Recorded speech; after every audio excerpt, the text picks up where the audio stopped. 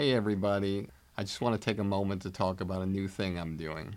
Over the years, many of you have reached out to me telling me how much you love the podcast, but also wish there were more personalized takeaways and more in-depth interactions with our guests to hear what they think about comedy. This is why I'm now launching my new digital academy, Blueprint for Success. With exclusive interviews and comedy philosophies of stars and industry veterans, personalized versions of the industry standard podcast, commercial-free, and one-on-one coaching time with me. Blueprint for Success will give you the powerful tools that will take you up the elevator beyond the competition and reach the highest possible levels to achieve your dreams. Whether it be stand-up, sketch, improv, acting, writing, producing, directing, hosting, radio podcasting, social media influencing, or even if you want a career behind the scenes as a manager or an agent. Now I'm here to help, personally. We'll go on an express train of comedy and entertainment like nobody else has before.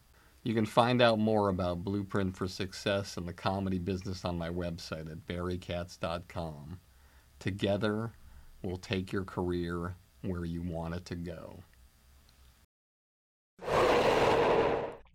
The engine blew up on this plane. Pilot got on and he was super calm. He's like, "Hello, ladies and gentlemen, this is your pilot. There's no reason to be alarmed. We're going to land in Cleveland in 2 to 2.5 minutes. I'd have been more comfortable if it's like, "This is your pilot, I'm going to try some shit I learned in pilot school. I'm not making any promises. Kiss a stranger, rub one out." We used to smoke on planes, because that's the voice of death when someone's that calm.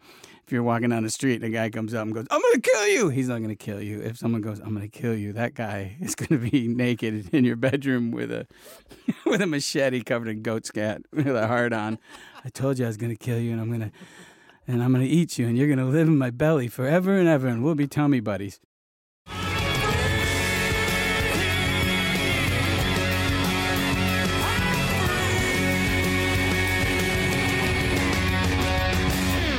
Welcome back to another episode of Industry Standard with me, Barry Katz. Great to have you back. Those who have been here many, many times before, and those new people coming to the show, thank you for coming. Appreciate it. Thank you for listening. Thank you for subscribing, and thank you for sharing. So grateful. A couple of announcements. I'm going to be in Montreal at the Just for Laughs Festival with special guest Kenya Barris on Friday, July 27th at the Hyatt Regency at 1:30 p.m. You can get your tickets at hahaha.com. Also going to be at the Boston Comedy Festival the first week of September. Google that, check that out. You can get tickets there as well. It's going to be a great, great show. And before I go on with my guest, Bobcat Goldthwait, I truly want to thank you guys so much. I can't do it without you guys, and I'll never stop saying it. So I'm really appreciative. And thank you, thank you, thank you. And without further ado, let's introduce our guest, which this guy is going to blow you away, truly. Here it goes. Over the years, Bobcat Goldthwait has amassed legions of fans with his brutally honest, outrageous, and offbeat comedy that has made him one of the most recognizable comedians in show business today. He's as edgy as ever, and his stand-up continues to draw crowds to comedy venues across the country with his hilarious riffs on his personal life, politics, and humorous story about his 30-plus years in show business. As a filmmaker, Goldthwait has come a long way since his 1991 debut of his first film, Shakes the Clown. His most recent big screen achievement is the Sundance-nominated film Call Me Lucky. The critically acclaimed film bravely tells the late Barry Crimmon's incredible story. Bobcat's movie accomplishments also include Willow Creek, a found-footage horror film about Bigfoot, the dark comedy God Bless America, a modern-day Bonnie and Clyde, which displays his talent for writing, and the groundbreaking Windy City Heat, Sleeping Dogs Lie, and World's Greatest Dad that starred the late Robin Williams. Goldthwait unleashed his one-of-a-kind brand of comedy in his Showtime one-hour special recently entitled You Don't Look the Same Either. In addition to his big screen resume, Bobcat has shared his behind-the-camera talents on several television shows, such as Jimmy Kimmel Live, Demetri Martin Show, Chappelle Show, Man Show, Maron, and Crank Yankers. He's also directed multiple comedy specials throughout his career, most recently Patton Oswalt's latest special, which is truly, truly incredible, powerful, and heartfelt for Netflix. His most recent venture, Bob Goldthwait's Misfits and Monsters on True TV, premiering this month and going all through the summer, is a scripted anthology series which mashes up wildly different genres to tell suspenseful stories with funny and imaginative twists. Ladies and gentlemen, what an honor. Please welcome Bobcat Goldthwait. Pleasure to meet you, Barry Katz. How are you? I've known you the longest of anybody in comedy. Really? We do drop dead a lot. I just want to share something with you that's a moment in time. So I'm doing open mic nights in Boston at the Comedy Connection. Seemingly in my mind, I'm doing well. I'm about to go on. It's when the Comedy Connection, the stage was in the middle, and I was leaning against the wall, and there was a tap on my shoulder. I turn around. I don't see anything. I turn back. There's another tap on my shoulder. I turn around. I look down. There you are. You're wearing a hunter's hat, the hunter's pants, and the Elmer Fudd boots. You even had the belt. And you reached out your hand, and in the most gentle, kindest voice, you said, "Hi, my name's Bobcat. I'm going on after you. Good luck." And I shook your hand, and I said, "Thank you." I was kind of in shock. And I thought to myself, my God, I'm going to go on. And this poor guy isn't going to have a shot to go on after me. I do my set. It goes really, really well for me. Okay? So I'm saying the audience response was good. Maybe they were a dumb crowd or whatever. I pass you. I say, "Good luck, Bobcat." And then you ran onto the stage in this frenetic pace. And what I'll never forget is you started off with obviously the guttural sounds, but then the first joke was, "I lost my job." I didn't really lose my job. I mean, I know where it is still. Just when I go there, there's this new guy doing it. Then the audience laughed so hard, it was like watching a Def Jam crowd. They were davening in the crowd. And then the next thing you said was, "Shut up! Stop laughing, shut up!" And you kept going and killing, and people were bobbing up and down, going fucking crazy. And within literally 10 to 15 seconds, they had not only forgotten who I was, they had forgotten the host and every single comic on there. And I'll never forget you. This is how my memory is. You closed the show saying, "I lost my girlfriend. I mean, I know where she is still. Just when I go there, there's this new guy doing it." The crowd goes crazy, and you're just standing there, and you just said this one line I'll never forget. "I'm looking for roommates. Good night." And so you go on, and there's people standing in the crowd. White, unknown comics don't get standing ovation. But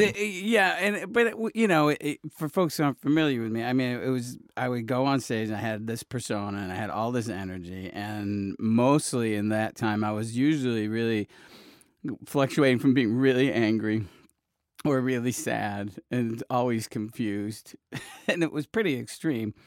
It was funny when you were telling that story, the part of it that I suddenly, what hit me was when they said my name and I went up, and I actually had a fondness for this idea of going up. When you said that, I miss that, the fact that I could go up with no expectation. No one knew who I was.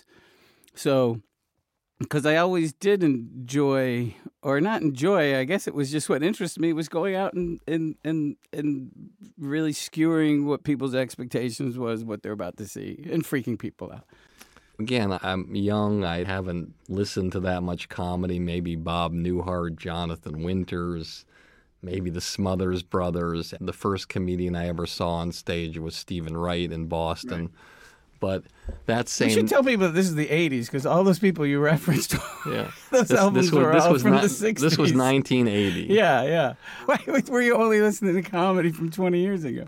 Because those were the albums my dad had, and when she passed away, and they were just in his album. I got you. So it was a money thing. You wouldn't buy new albums. We didn't have the money. You didn't have the money to go buy albums. All right. See, for me, I started watching comedy when I was like 9. I remember the first time I saw George Carlin on the Dinah Shore show, and I asked my mom, "What does he do for a living?" And my mother's like, "That's what he does for a living." And like this light went on, like going, "Hey, maybe being the." I just didn't even know that was an opportunity. So that was like the first thing, because I was always in trouble as a kid. Like you say, yeah, it fluctuates. I was very quiet, but then also a huge troublemaker. The first time I met Tom Kenny, who your listeners, is the voice of SpongeBob, but he also does a million other cartoon voices.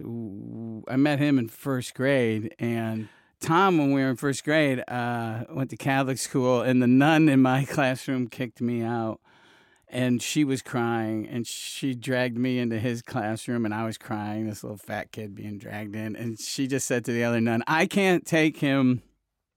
You have to take this kid," basically. And I was really upset because I didn't think I was going to see my classmates ever again.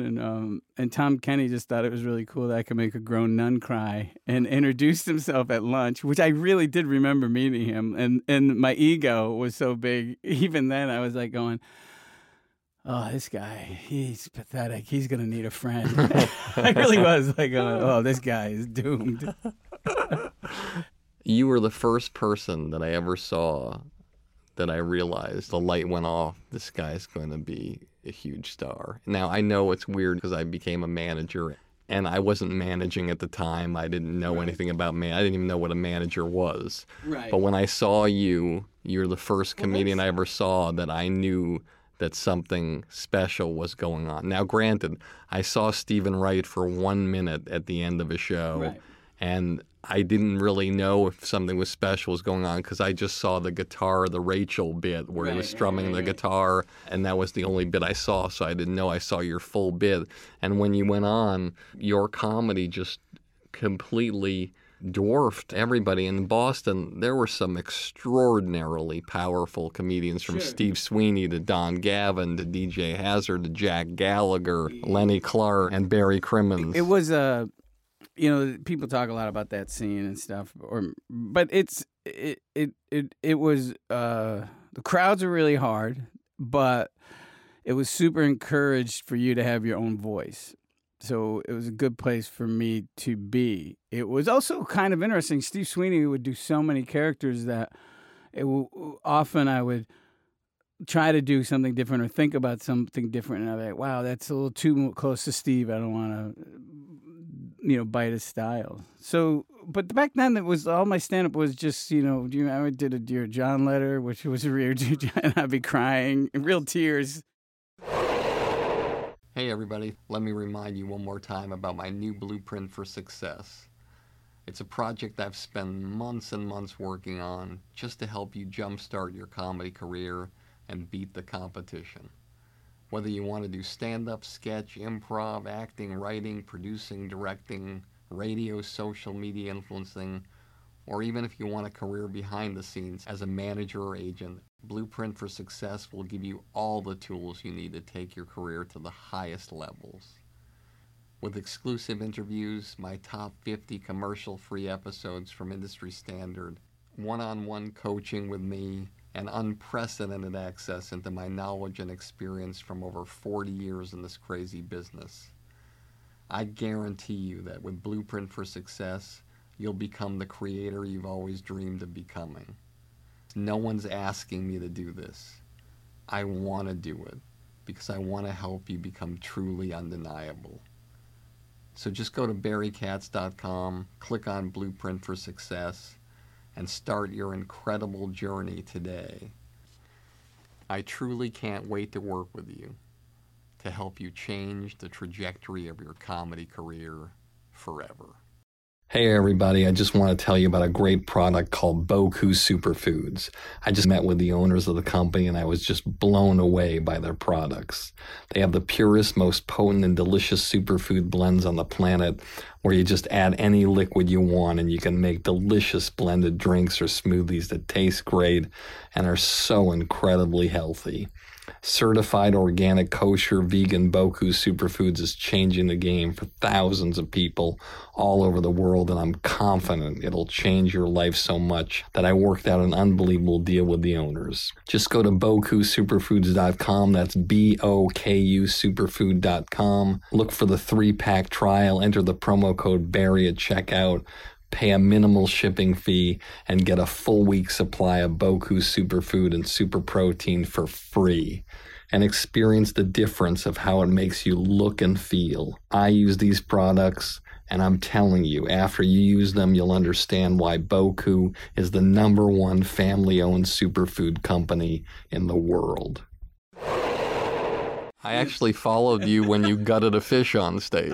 And then I followed you after you shaved your stomach on stage. The Dear John letter, I'd be crying, and I'd come out and go, "Hi, thank you. It feels good to be here," but obviously a little more energy, and then stop. It doesn't feel good to be here, and then I'd read the Dear John letter, and then I'd go back and doing stand-up, and it'd be like, "My wife's so fat. How fat is she? I told you I don't even have a girlfriend." So, but the fish gutting was people were saying, if you just come out of character. So I would come out of character and I'd say, "Hi, this is my real voice. This is part of the show where I like to gut and clean a fish. Does anyone have a fish?" And my roommate, Dan Spencer, usually would have this fish that had been in the trunk of a car and it was rancid. And I just opened up its guts and it spilled out all over the stage. And this woman just contact vomited on, like as soon as she smelled it. And I put the mic down so you could hear her vomiting over the PA. And then, so then Bill Campbell was a really good comedian, but a sweet guy, but also the furthest you could be from what I was doing at the time. So he's got to go up there in all this chum and vomit. And he's like, "Who's married in the audience?" And and that was one of the few times Sean Lee talked to me. He just said to me after the show, he goes, "Bobby, you too weird. You too weird." But yeah, so I did stand up, and it was a really explosive time, and that I met Barry Crimmins in Skinny Atlas. There was an ad for he needed comics, and Tom Kenny and I were in high school, and I'm sure Tom Kenny probably did the talking because he sounded more adult. Because Barry was convinced that 2 adult men were coming in from Syracuse. That we probably done I've gone on in between punk rock bands, but I hadn't done much else, and so. He put us on stage, and he always says that he saw that we had something, but the reality was I don't think he had enough acts. And we did okay, and he just encouraged us, and we kept coming back. So when Barry left town, when I turned 18, I farted around a little bit in Syracuse, and then I followed him to Boston. But back then, there was an ad or something looking for comics, but then there was something in a newspaper that said Bearcat. But that's right, because he gets really mad. We should say Barry's deceased. He just passed away. But Barry was, is a mentor character. I always see Barry as like a family member, like a brother whose approval I was always searching for. And by the way, just so the audience knows, Barry is the subject of an incredible documentary that you should just stop this podcast now and download it. It's called Call Me Lucky. It's an incredible documentary with Barry Crimmins, and you'll be blown away by it. Yeah, Barry's a hell of a figure, but people were calling him Bearcat because there was a guy at that bar. I guess it was a nickname, but being snarky kids, teenagers, were like 15, 16. We're like, "Are you Bearcat?" And it's like, "Oh, that's funny because I'm Bobcat and this is Tomcat." And then the joke backfired because now I'm 56 and I'm Bobcat. And they're Barry and Tom. But Barry didn't know that until just a few years ago we were driving around and some guy was calling him Cat. He gave himself the Cat moniker. And I go, that guy's got a lot of nerve because that was just me and Tom Kenny making fun of you. And he goes, you snide little fucks. He just started yelling at me. He furious. That was the first time. Yeah, after 30 years. So Barry, for folks who don't know, political satirist, but started, part of the factors that cultivated the scene in Boston. My favorite Barry Kerman's joke is when he got heckled, because he was doing politics. It's like, and someone's like, why, if you don't love this country, why don't you leave it? And he says, because I don't want to be victimized by its foreign policies. So a real sharp guy. If you are going to see the doc, it's kind of like most of the movies or stories I tell you. You might think you're seeing something, and then it takes a sharp turn. Often I try to tell stories where I'm trying to see if you can empathize with these characters. They don't necessarily need to be ones that I don't try to manipulate people and say, do you love this person or but Barry starts off and he's just ranting and he's furious when you see the beginning of the doc, and then you learn his whole life and his it's really heavy, the doc, but I'm proud of it. I'm doing it as a narrative film now with Judd Apatow. So Judd and I are writing it, and I'll direct and he'll produce. But which is weird because originally I was going to do it as a narrative before I did the doc, and I was going to use Robin Williams was my good friend. He was going to play Barry because he knew Barry through me, and he wanted to. He just was on board, and then. Before I did the doc, he was just like, we're too old, you should go make a doc. And he gave me the money to go start Call Me Lucky, which was obviously extremely bittersweet. The movie premiered at Sundance, and Robin it was gone. And it was in the same theater that Robin and I watched World's Greatest Dad, a movie I did with him. Same theater, almost the same time of day and everything. And I didn't let Robin see the movie, and I didn't let Barry see the movie. And it was fun because I'd gone to a lot of premieres with Robin where he was squirming in the seats, but he was just cackling all through the movie. It was kind of sweet. And then Barry was like the first 5-10 minutes of the movie, he's like, oh, why did you talk to this asshole? Like, he's just pounding me. And I go, don't worry, I make you Jesus at the end, Going back slightly, obviously you still do stand-up and you do great. But it's so different. My early stand-up, I'm making fun of stand-up comedy. And then I really had a hard time jettisoning that persona, even if I did like a watered-down version of it, because of the expectation of the crowd, and people laughed at it. One of my favorite things that you ever said about stand-up comedy, you said stand-up comedy is one step above the organ grinder with the monkey. Do you remember that? No, but you have an insane memory about this kind of stuff. But yeah, I probably did say that. Now I'd say it's probably on the same plateau. Hey everybody, I've talked a lot about AquaTrue on this show, the amazing water purification system that's literally a miniature water cooler in your home that purifies the water in a way that no one else has ever figured out how to do. It's this incredibly efficient piece of equipment, and it gives you the best tasting water you can ever imagine for pennies. You just take it out of the box, plug it in, put your tap water in it, and it takes out all the bad chemicals and gives you the best and healthiest water you can ever imagine, saving you thousands of dollars each year from buying bottled water in the store. I have one at my house and office, and everyone who uses it orders one, and you should too. Just go to industrystandardwater.com and type in the promo code Barry, and if you act now, you can get $100 off and start enjoying the best and most cost-effective water you've ever had, and never waste another dollar buying bottled water again. Hey everybody, we have a new sponsor that I'm really excited about, 4Hims.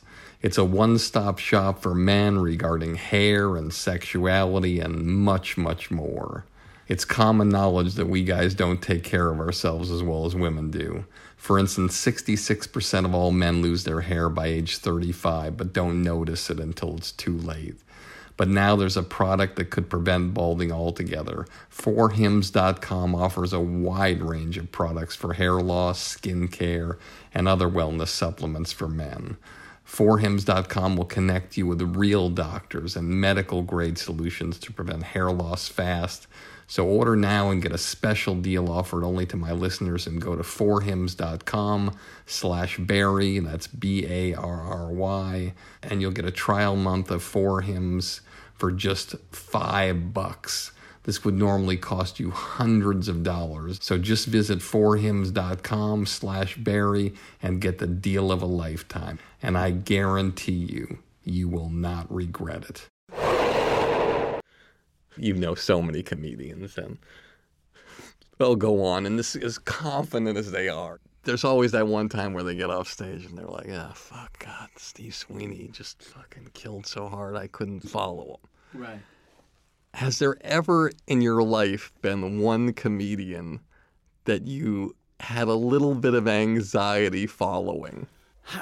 I never was worried about doing well as much as yes, of course I'd be worried going up after a lot of comedians, but for me, I also really loved the challenge. You know, Robin and I would do a lot of sets and shows together, and I would always go on after him because I loved that. I actually loved, can I win a crowd over that? So that was my thing.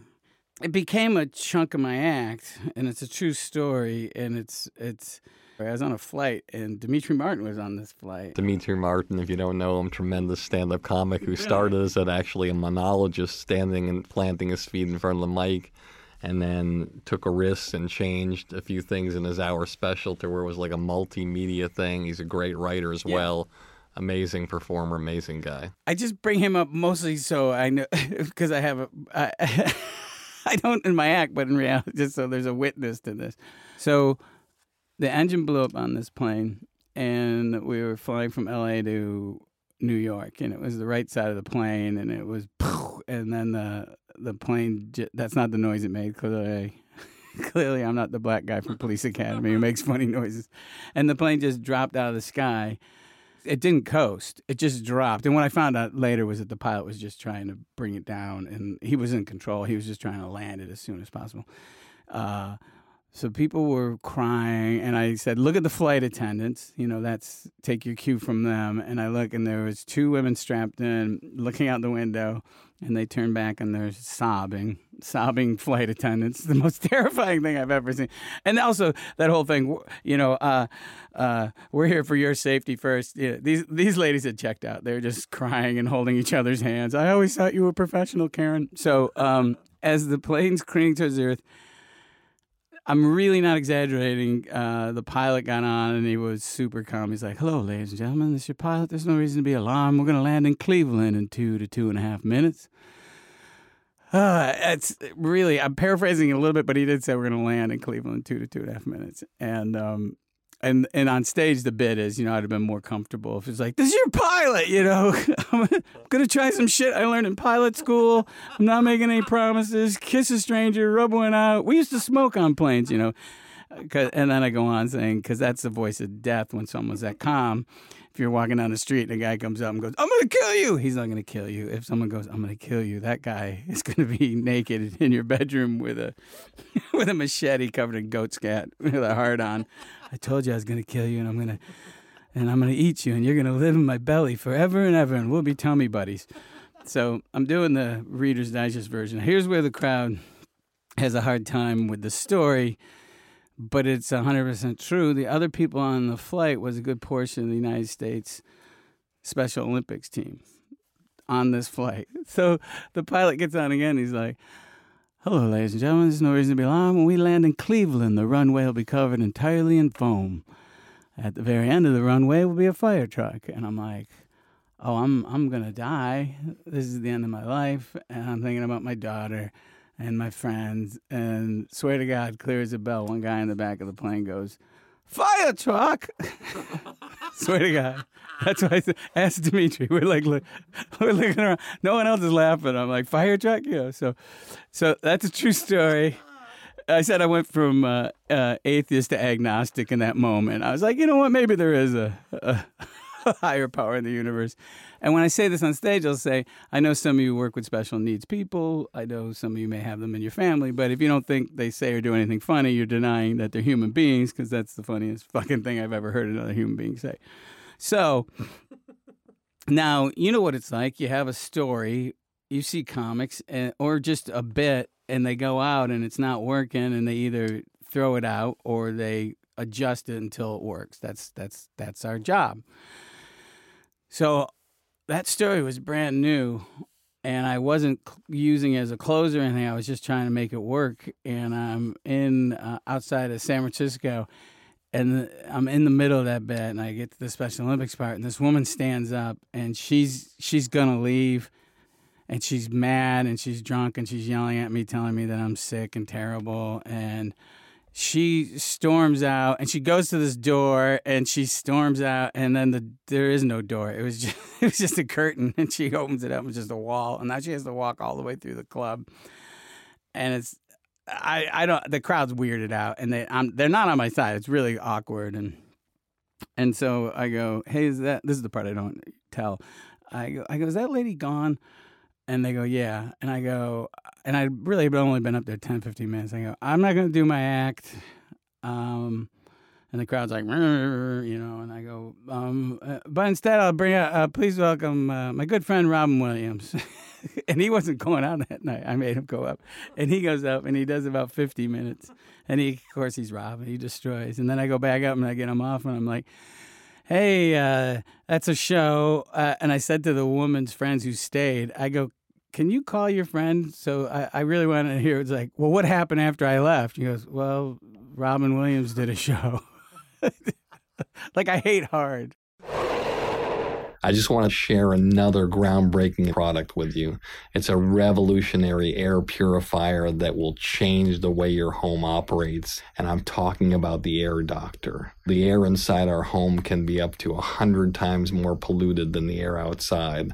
But with the Air Doctor, you don't have to worry about it, as it removes dust, pet hair, mold, pollen, flu viruses, and so many other contaminants that circulate throughout our homes. Till now, the only thing that could come close to this product were systems that cost thousands of dollars. But now you can get the Air Doctor for a fraction of the cost, normally $600. And if you don't believe me, check Amazon. But for a limited time, I can give you 50% off and save you $300. Just go to airdoctorpro.com, type in the promo code Barry, and get rid of all the bad toxins in your home. I'm telling you, I have this product. It really, really works. So get one now and start breathing the cleanest and healthiest air you can ever imagine. One of the things I wanted to share with the audience about you that blew me away early on, and I would like to, if you don't mind, put you in a category with one other comedian that did something long ago when no one else was doing it. And that's Chris Rock, who did CB4, and you did Shakes the Clown. Right. And you were the only two comedians that I knew of that decided you were going to make a move. Now, I don't want to say anything against Robert Townsend because he did it, but he wasn't really doing stand-up on a regular basis at the time. Maybe he was, but the point is that we know now as people in the business that the only shot you have of really getting where you want to go as an artist is trying to create your own stuff. Yes, you can book jobs. If you're a great actor and you're great at going into the room and booking jobs, you can get there. But you created your own movie, and this movie, for those of you who haven't seen Shakes the Clown, it's an incredible movie that I don't even know. I would even like to ask you if you understood while you were writing it, the socio-dynamic, the clown cast system and the whole thing. I did know. Often when I write stuff, I'm not quite 100% sure what it's about. Truly, like the subtext. Much to my surprise and honor, Martin Scorsese is a fan of that movie. He said to him, you think we should preserve every movie, even Shakes the Clown? And he goes, oh, Shakes the Clown. And, and he said, that's the Syndicated Alcoholic Clown movies. And I remember reading that article over and over, and my daughter goes, why are you reading that? I go, your dad's never going to get an award. Like, I really thought it was like Tom Kenny had made it, printed it up as a joke or something. But, and Tony V went in on an audition, and Martin Scorsese goes, "You're in Shakes the Clown." Tony goes, "I just spent 40 minutes instead of auditioning talking about your dumb fucking clown movie." So yeah, Shakes the Clown. It is what I did know I was making a noir film. I don't take any of it serious. I was really kind of making fun of recovery movies, which I think are kind of funny too, which is weird for somebody who's been sober since he was 19. But do you know what I mean? Like the TV movie when someone gets sober and stuff and that kind of thing. So I'm making fun of comedians, That's really what that movie's about. And I remember at a screening in Boston, Sam's was the club you booked, and at a screening about 20 minutes, someone just yells out, "This is like being in fucking Sam's." And I was like, "Oh, okay, I did what I was doing." But like the new series is just like Shakes. It's mashing genres. Misfits and Monsters on True TV, which debuts July 11th. But each week is a completely different genre. Like the first episode, which you saw, is about a guy who does a voice for an animated bear, and the bear comes to life because he hates the way he makes him sound. He's like, "Why you gotta make me stutter? Is that something funny for kids to laugh at?" And he's like, "It's a tradition, Daffy Duck, Porky Pig, Hugh Grant." And he's like, he wants to kill the guy who does his voice because he thinks he makes him look dumb. The animated character and the guy playing the lead character is Seth Green. Yeah, and Seth Green plays both parts. He's also the bear's voice. But Seth is super talented and was a blast to work with. But I kind of thought it was based a little bit on Tom Kenny, who's SpongeBob, and then I realized that's not true because he and SpongeBob have a really healthy relationship. And it wasn't until my daughter, who's a costume designer on my show, she was like, "No, this is about you, Dad." It was like, "Oh, I didn't get it." Like she's like, this character that I had for years was gonna kill me. Maybe not as graphic as in the episode, but certainly financially, or kill me because I was really miserable. Like I had to make a decision one day when I went back to doing stand-up after I'd been directing the Kimmel Show, and I'm like, I thought I really hated stand-up, and I realized, oh, you hate this character, and you hate the pressure that the audience expects from it. So that night, it was in Tennessee and Zanies, I went on stage. Really, I had done stuff out of character, like in the alt rooms here in LA, but I never had gone up in front of people who had paid their money, had an expectation, and then I just was me and I told stories. And it was hard. People were yelling up for that character. They were definitely bummed out. And I have like a working class ethic and a showbiz ethic where I'm like, "Oh, well, just do it." And that's probably why I got trapped in it for so many years. But for young people, they don't know what I'm talking about because, they're not familiar with the persona. I think it's important to touch on this because for people who do characters, it's very hard to figure out a way to sustain. If you're yourself, you have places where you can go in one direction or the other when you're locked into a character. But even when you're yourself, you're doing a character. Everybody's presenting a bit of a false front. People like myself or Gilbert or Paul Rubens or Judy Tenuta and Emo, ours is a little more extreme. Some of those other artists are comfortable with that persona. I just felt it didn't work for me anymore. And Tom Kenny pointed out something. It's like when I could go out on stage and there was no expectation, challenging an audience and freaking them out was pretty easy. And he feels like that had a lot to do with why I went behind the camera. Because now I can, and again, my goal isn't to freak people out, but the stories and just the way, the things I gravitated to since I was a kid have always been stuff that other people would consider dark. And I just wanted people to understand that you didn't just go behind the camera. You were a guy who took risks in your stand-up, and then you make a film which is a total risk, which opens up with Florence Henderson after having sex. It was funny. Florence Henderson was like, she's in a slip, and she goes, "Can I put a hickey on my boob?" And I'm like, "Well, it's not my Western Oil contract flying out the window. Knock yourself out." So she was really game. Yeah, and the clown is drunk on the bathroom floor, and a kid pees on his head, and yeah, it's It's a great movie, and you made it when technically could be argued that somebody had to tell you which side of the camera to look into as a director. You're writing, you don't have final draft, you don't have anything, You're typing with that typewriter with the ball that goes around the whiteout. Well, I wish I had, I'd written the movie with John Goodman in mind. And I think I was smart. Like, I wish I had John Goodman, because like now people wonder why I'm not in front of the camera on the movies and things. And there's a lot of talented people that can direct themselves, but I really take, for me, the storytelling and the technical part of it really serious, So I don't want to be in front of it. I actually, when there was a scene that was happening in the pilot, I don't want to spoil it for the audience because I want them to watch it. I thought you were going to be the guy playing the character. Oh, yeah, later, you mean. Yeah, that would have been good. I just don't like taking people out of it. And again, like, I think that scene is very stylized. And I think if I was in front of it, in the camera, it probably wouldn't have been as stylized. But the show each week is completely different. That's that one. And then there's one that comes up right after that with David Koechner plays it's in the 70s, kind of like The Candidate or All the President's Men. And he plays a used car salesman, like a Ernie Bach, Cal Worthington kind of character. And then a guy who does his own TV commercials. And people like him, and he shoots from the hip, one of those kind of, and they run him as president. And the campaign manager says, "Is there anything we should know?" He's like, "Well, I cheated on my first wife." And he's like, "Well, that's what first wives are for. Is anything else?" "Oh yeah, I'm a werewolf."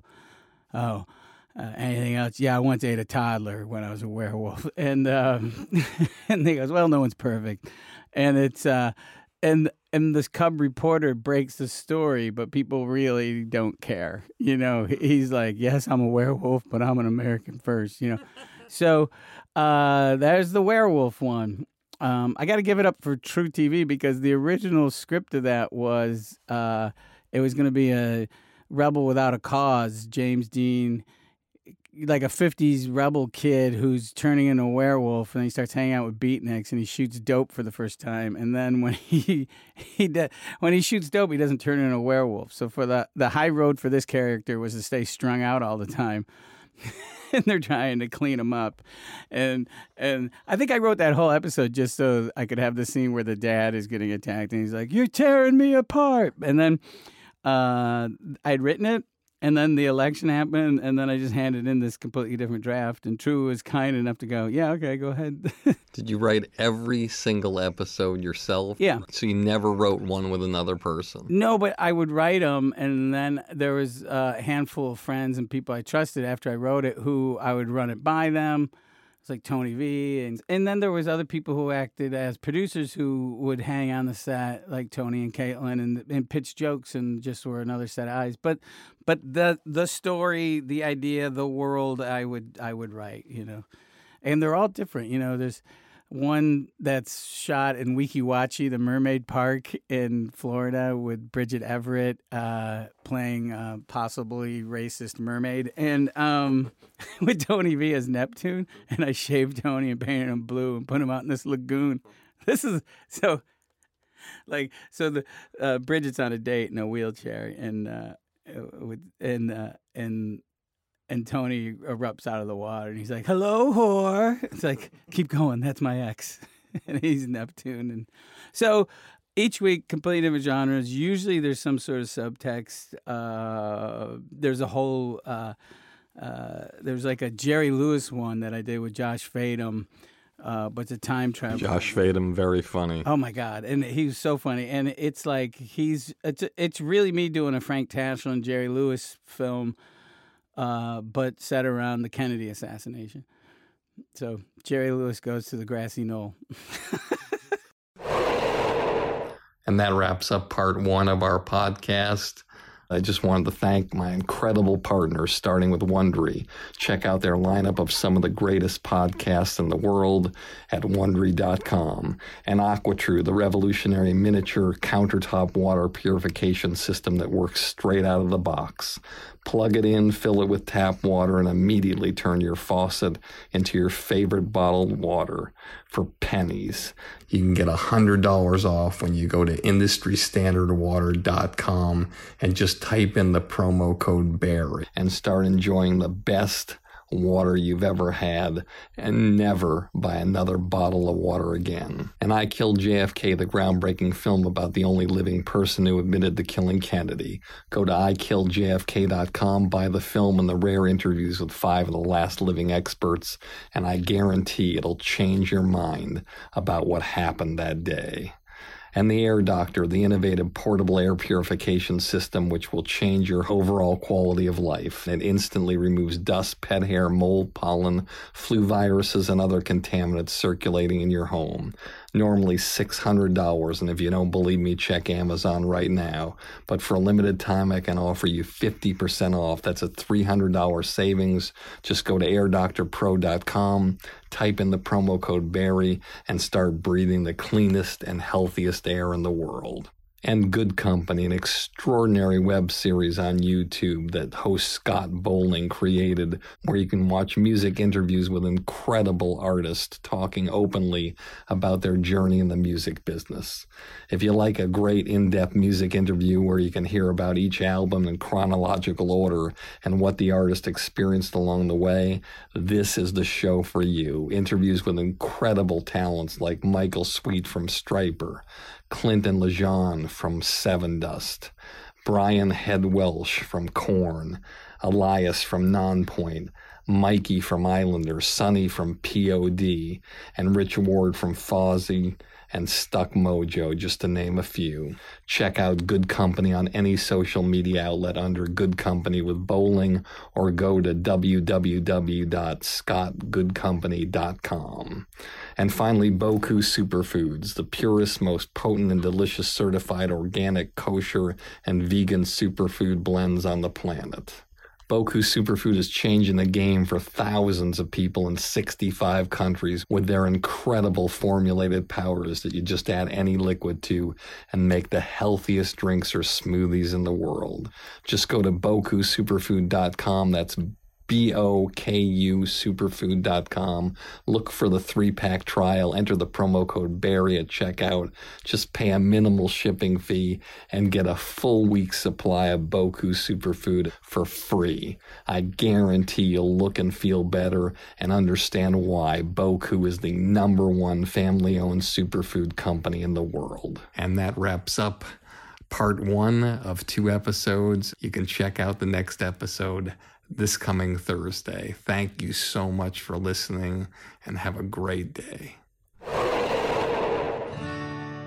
As always, this has been Industry Standard with me, Barry Katz, and if you like the show, tell all your friends, and if you don't like the show, tell all your friends. You get all the money, drive that fancy car.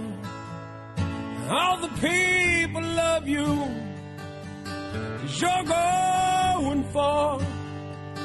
Life is for the dreamers, they have all to gain. It's never quite over till it all feels the same. You pick your own poison, dig your own grave down in the valley of fortune.